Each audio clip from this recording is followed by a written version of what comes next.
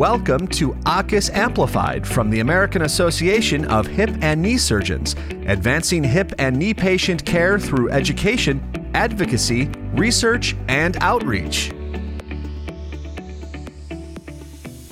Hi, I'm Anna Cohen-Rosenblum. I'm a hip and knee surgeon at Louisiana State University in New Orleans and the social media editor for Arthroplasty Today. I'm honored today to be joined by our editor-in-chief, Dr. Greg Galladay, and our deputy editor, Dr. Brett Levine. Thanks so much for joining me today.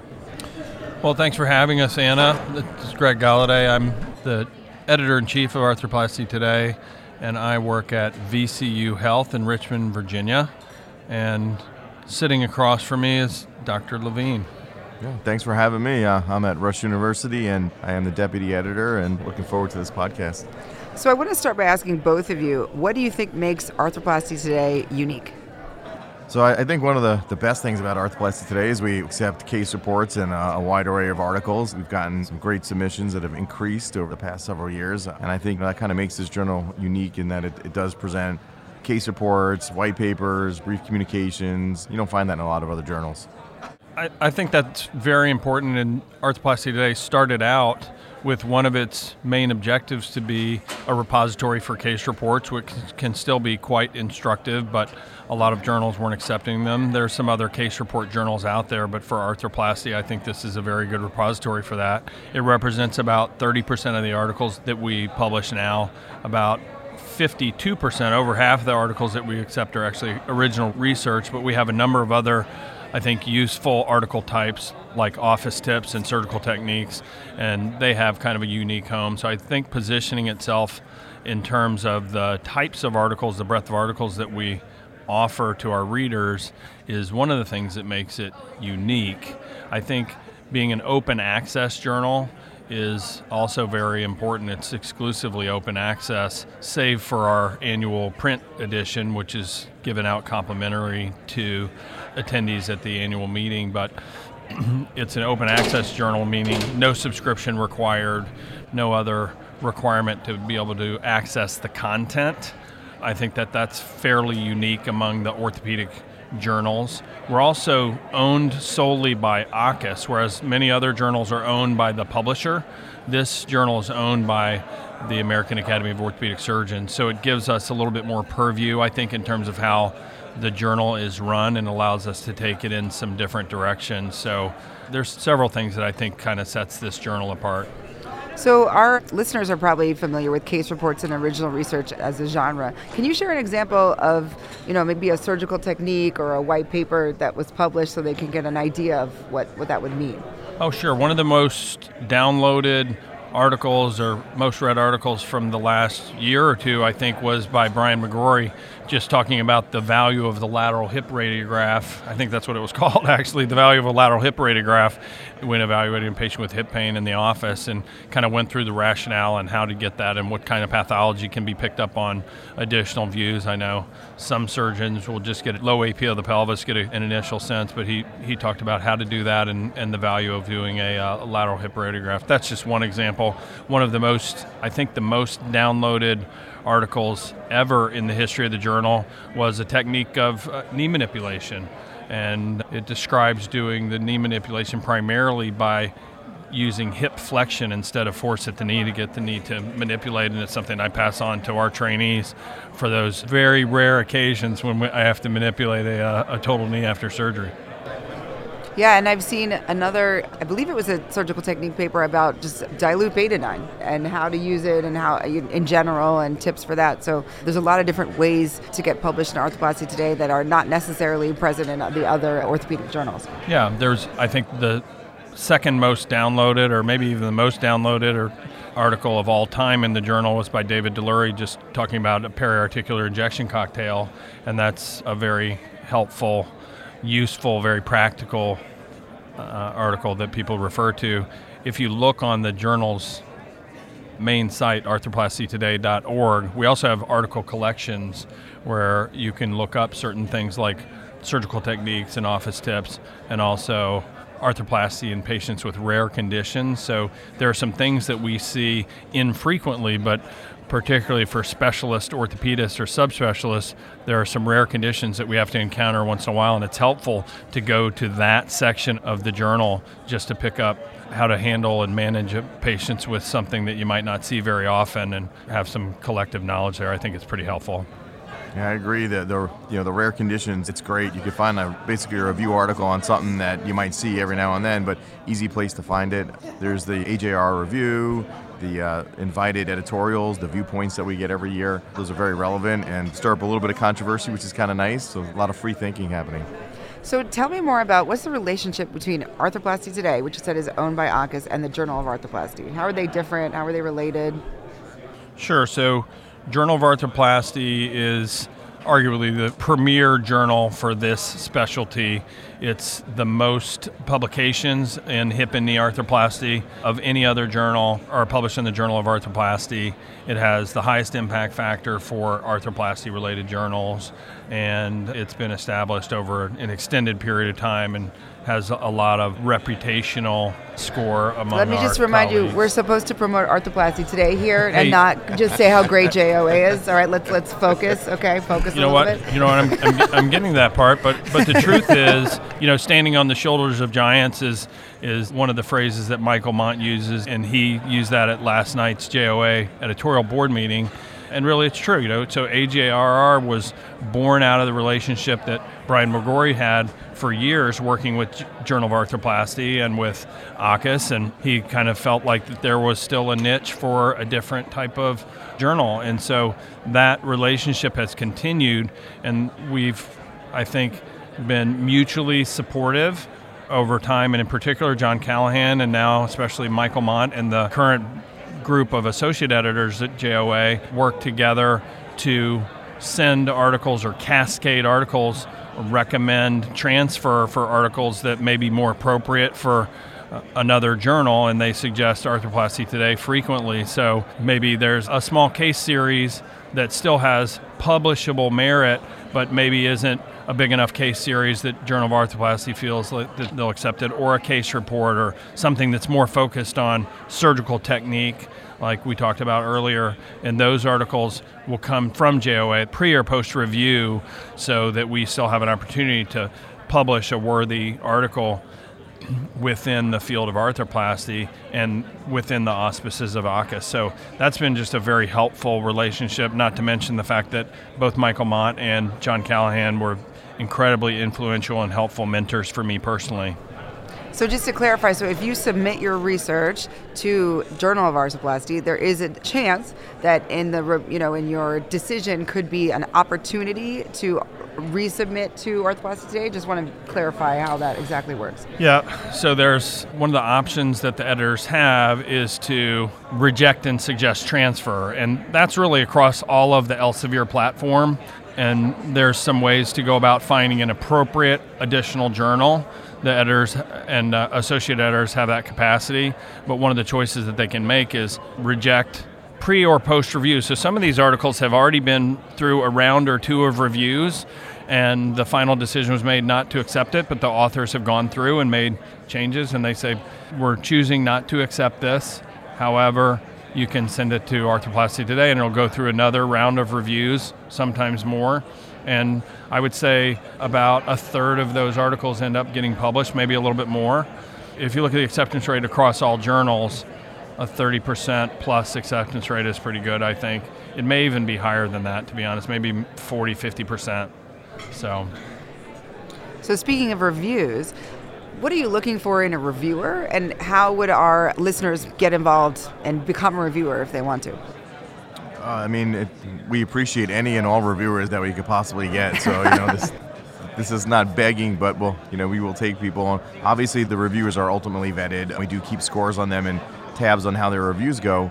But if you want to get involved, it's very easy. Just reach out to Greg, myself. And you can reach out to pretty much anybody at an academic institution, and they're going to be able to get you involved through AAHKS. We're looking for all levels of reviewers: senior, junior, fellows. We'll take everybody, and hopefully that as you review, you'll find it rewarding. And then as you do more and more reviews, there is opportunity to advance further and further in Arthroplasty Today, and maybe even one day on the editorial board if you work your way up. But obviously, so that's how I got started. One of my mentors from Fellowship recommended me to review for Arthroplasty Today. I started reviewing, and then and the rest is history. And now you're stuck on this podcast with me somehow. Yeah, so be careful just what you wish for. be careful who you do. Yeah. Success breeds success, but we'll accept reviewers starting at fellow level, and it's not too burdensome if you're just in the reviewer pool. If you're in the editorial board, a little bit more is expected in terms of volume and of reviews, but a reviewer might even just be a few reviews a year. But the expectation is that the review's done in a timely and professional manner, focusing on the science and the quality and the impact of the publication. And we may actually be getting a little more granular in terms of reviewer instructions and guidance in the coming year. We've had very good reviews by and large, and there are educational resources through Elsevier about what constitutes a good quality review. And then we rate them, and the people who do the most and the best quality reviews get a little recognition at the annual editorial board meeting. So shout out to Nicholas Brown and Matt Bullock for being the reviewers. They tied for first this year, and well deserved, but we do keep track of the timeliness and the quality and the volume of the reviews. So let's say you're a fellow and you've never reviewed anything, you've never done any journal reviews before, but you really want to be a reviewer for Arthroplasty Today, and you get involved. So any particular, what you mentioned some resources, so like where can they go, like where can they find out, how to do a good review and resources about that? Yeah, there's something called Elsevier Reviewer Hub, and I think you could just probably type that into a search engine and it'll pop you right to the right place, and there's some instructional content there. Another thing to do would be to just ask one of your mentors in academia who can give you some sort of a guideline and rubric, but there's more than one way to write a good review. There's no perfect way to do it. Some journals are a little bit more prescriptive about it, but at the end of the day, I think focusing on the quality of the science and just going step by step through the paper from the various sections, abstract method, introduction methods, results, conclusions. Does the study have a clear aim and hypothesis? Are the methods designed appropriately to answer the question? Are the results reported appropriately with appropriate statistics and confidence intervals and hazard ratios? And there's a lot of focus on p-values, but that's not the end-all be-all for sure. So be careful about looking at very, very big p-values for something that's clinically irrelevant, And then is the discussion properly constructed to describe the significance of the results and how it compares to other results, and are the conclusions supported by the data? I mean, that's like a pretty extensive answer, but that's a resource. That's how to do it. And some people get more into the figures and tables. I think some comment there is sometimes helpful. I would say if you're just starting to review, don't focus on the grammar and syntax and punctuation, because that is taken care of by other means with the proofreaders and typesetters, and other kind of software can take care of that. So really focusing on the science, I think, is the key. You do get to select fields and aspects of orthopedics that you're good at or you want to review in, and then we do try to match people up with that. So it's not like you're going to be asked to be completely out of your comfort zone as far as what you're going to be reviewing. And then, to not look at it as a chore or like a means to an end. I find myself like learning stuff through reviewing, keeping up with the literature, like it's just a way to stay involved. So, I would recommend getting involved if you want. Yeah, I think that's great. I'll also just add that reading the reviews of papers that I've submitted and also reviewing the other reviewers' comments has made me a much more critical thinker. There's no doubt about it. So I would encourage that. So you can read what the other reviewers wrote, and I'm here to tell you there's some smart people out there who really, they'll pick up on things that myself, another reviewer, an associate editor, no one picked up on, that's very, very insightful and really helpful. Almost always, a good set of reviews will make a paper a better, stronger paper. And all of us who are in academics and in publishing, actually, I welcome the reviews because it requires some work to answer the questions. It does, and sometimes it's a lot of work, but invariably you end up with a better product. There's no question about that. And maybe this says too much about like my life, but I get really excited if I submit a review and then I read the other review and it's like similar points or like make the same recommendation. It's like, oh man, this made my day. But again, I think that's a commentary on how boring my life is. Yeah, confirmation bias is a great thing. That's right. I do know what I'm doing. That's right, exactly. That's right. Exactly. Well, for both of you, what sort of future plans or goals do you have for the journal in the years to come? We have applied for Clarivate indexing, which would put us on the Web of Science. That's a major milestone achievement. We've been talking about it for a while. It took us a while to do all of the requisite steps in terms of tidying up the production and quality assurance and everything in the journal. That took almost 2 years, and even correcting some things from previous issues and things that I didn't even know about till we started this process.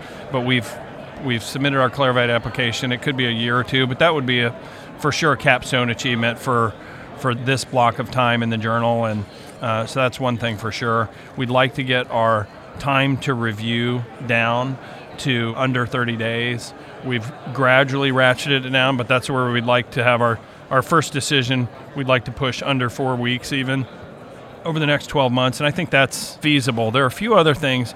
We're still looking actively to diversify our board geographically and demographically, so we're actively recruiting international members and members who can help to diversify us by gender, race, ethnicity, background, areas of expertise. Those are all remain critically important. And one of the things that's a personal goal of mine is to help other people with their professional development. So it's really bringing on new people and giving them opportunities and showing them the ropes and giving them the chance to advance. And we are trying to operate with somewhat of a meritocracy, so that the people who are getting added to the editorial board, like you, Anna, were people who were doing a great job as reviewers.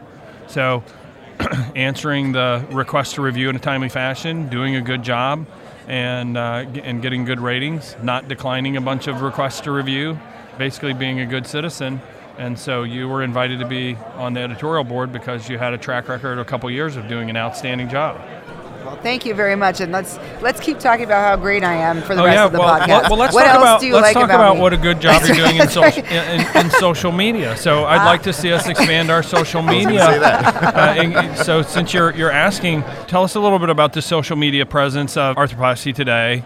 That the interaction that we have, the sister journal interaction, if you will, that we have with JOA, because that's a relevant connection there. Yeah. And what things are you looking for over the next 12 months or so on the social media side? That's been a huge change, and we've been at this for about 2 years now, I think, doing the social media stuff, maybe not even quite 2 years, but just go ahead and take the lead on that. Tell me where we are and where you want to go. Sure. Well, as always, whenever we talk about Arthroplasty Today social media, you have to talk about Jamie Bellamy, who is the original social media editor for Arthroplasty Today, who has now moved on to Journal of Arthroplasty. So she set a really good groundwork for what we're doing. Our main platform for Arthroplasty Today on social media is Twitter. We also do post the similar content on Facebook and Instagram, but Twitter is where we have kind of the most interaction with the Ortho Twitter community. We generally will post visual abstracts, which is great that you're listening to this but there's nothing better than describing a picture on a podcast, so it's great. But it's basically like an image with some graphics and sort of key points from an article, as well as a link to the article, and then tagging different surgeons that are active on Twitter, and to start hopefully a discussion and engagement and have people read the article, and posting also links to the various articles as well. We have about 5,800 followers at this point on Twitter, and I think, of course, I'm very biased, but I think we do a good job of engaging people in discussion and exposing our articles to the world so that people can learn more about what types of articles we publish. We do also kind of help post articles from Journal of Arthroplasty, and they'll do the same for us to sort of we like to promote each other's research, which I think is really helpful as well. And in terms of where to go next, I don't know. We'll see if it would be good to expand into more video, which I think JOA is doing a little bit of this, or even TikTok, right? So I'm going to sound like 87 years old, but like the kids are on TikTok. So it's definitely, I'm focused more on Twitter now, but I know TikTok has become more of an avenue other surgeons have been using it as well. So that could be, the next step. But we welcome also any feedback to us if you want to get in touch with us at Arthroplasty Today. If you have any ideas about social media, it also might be good to expand our involvement and have volunteers from trainees who want to be more involved in the journal, that could be a way to expand. So it's not happening yet, but that's another thing I could look into over the next year. Yeah, how much input do you want from authors? Are we actively soliciting tweets and visual abstracts from the authors? I know some journals are doing that, and we've talked about doing it. I don't think we've had much pick up on that yet, but I think one of the things is a wave of the future. So when people are looking to get their work out in the Twitterverse or elsewhere in social media, then some people who are quite active are posting their articles right when they're online, creating some of their own visual abstracts. You've seen some of that. Is that a direction that you'd like to see this go? Well, I mean, it would be less work for me if they make the visual abstract. So, I mean, but no, seriously, I do always try to involve, and when you are accepted, if your article is accepted, we ask for any social media, handles that we could use. So if there is an author who is on using social media, I'll try to tag them when I post about it. And it is interesting because sometimes I do notice the author will post about it first, and that'll be sort of helpful for me to know, okay, this is an author who's active on social media and will help engage the discussion, and that'll make me more likely to kind of highlight that and engage them. Can you tell me about your favorite post? Favorite post, most popular post. Most popular. Now okay. I'm interviewing you. I like this. I like this. The tables Freaky are Friday. turned. So there was Presto a post I did changeo. a couple weeks ago looking at revision rates of a specific implant with a specific failure mode? Yeah, exactly. With a specific cement and combinations thereof. And it was a little bit controversial. And I think, that can be a way to generate discussion. So that, I think, was nice for me to see how many different surgeons engage respectfully for the most part. And, even people from... the discussion was not just about that implant. It sort of spun off into a discussion on the usefulness of registries, right? So it sometimes goes in a direction you don't expect. I was just trying to start some drama. But no, seriously, I think it was very useful to help thinking about, in other countries they actually have registries to look at a more granular level on failure modes of implants. So that was one recently that I think stood out. So what post had the most attention this year? This year? Well, now you're putting me on the spot. I have to go back and look at all the stats. I think it was the revision knee with robotics. Oh. Right? Revision knee with robotics got the most social media yeah. attention. So pretty interesting. So new technology garners attention, right? Interest in enabling technology. I was talking with one of our European editorial board members earlier today, and he said there's two directions that are clear in arthroplasty now. One is prevention and treatment of infection. These are unsolved problems. And the other is technology. So we have lots and lots of new technology, but there's unsolved applications.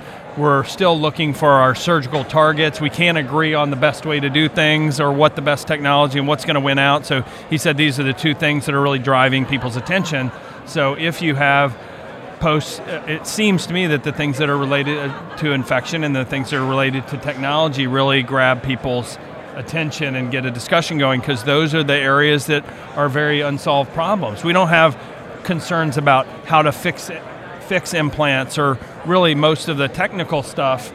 You could argue surgical approaches or various philosophies, but at the end of the day, the things that we really have yet to make inroads on are infection and the role of technology and how to apply it. And so I thought that was interesting that post in particular got the most attention. And technology people tend to be the ones that are probably on social media. That's a good point. And actually understand and know how to use Twitter and the Twitterverse. Fair. It's accepted. Hopefully that stuff continues to grow and everybody that sees their visual abstract either retweets it or likes it or passes it on. And, the more support on social media, the better. Thank you to Dr. Galladay and Dr. Levine for joining me on this episode about arthroplasty today. Please, I encourage everybody listening to go to the website, look at the journal, or if you have the physical copy of the highlights issue from the AAHKS annual meeting, read that as well. Follow us on Twitter, follow us on social media, and most importantly, submit to the journal and get your research published. Thank you, Anna. Thank you, Brett. I appreciate it. Enjoy the meeting. Thank you, guys. Enjoy the meeting. Thank you for joining us for AAHKS Amplified. Visit AAHKS.org to learn more about how members of the American Association of Hip and Knee Surgeons educate, advocate, investigate, and perform humanitarian outreach in the field of hip and knee replacement surgery.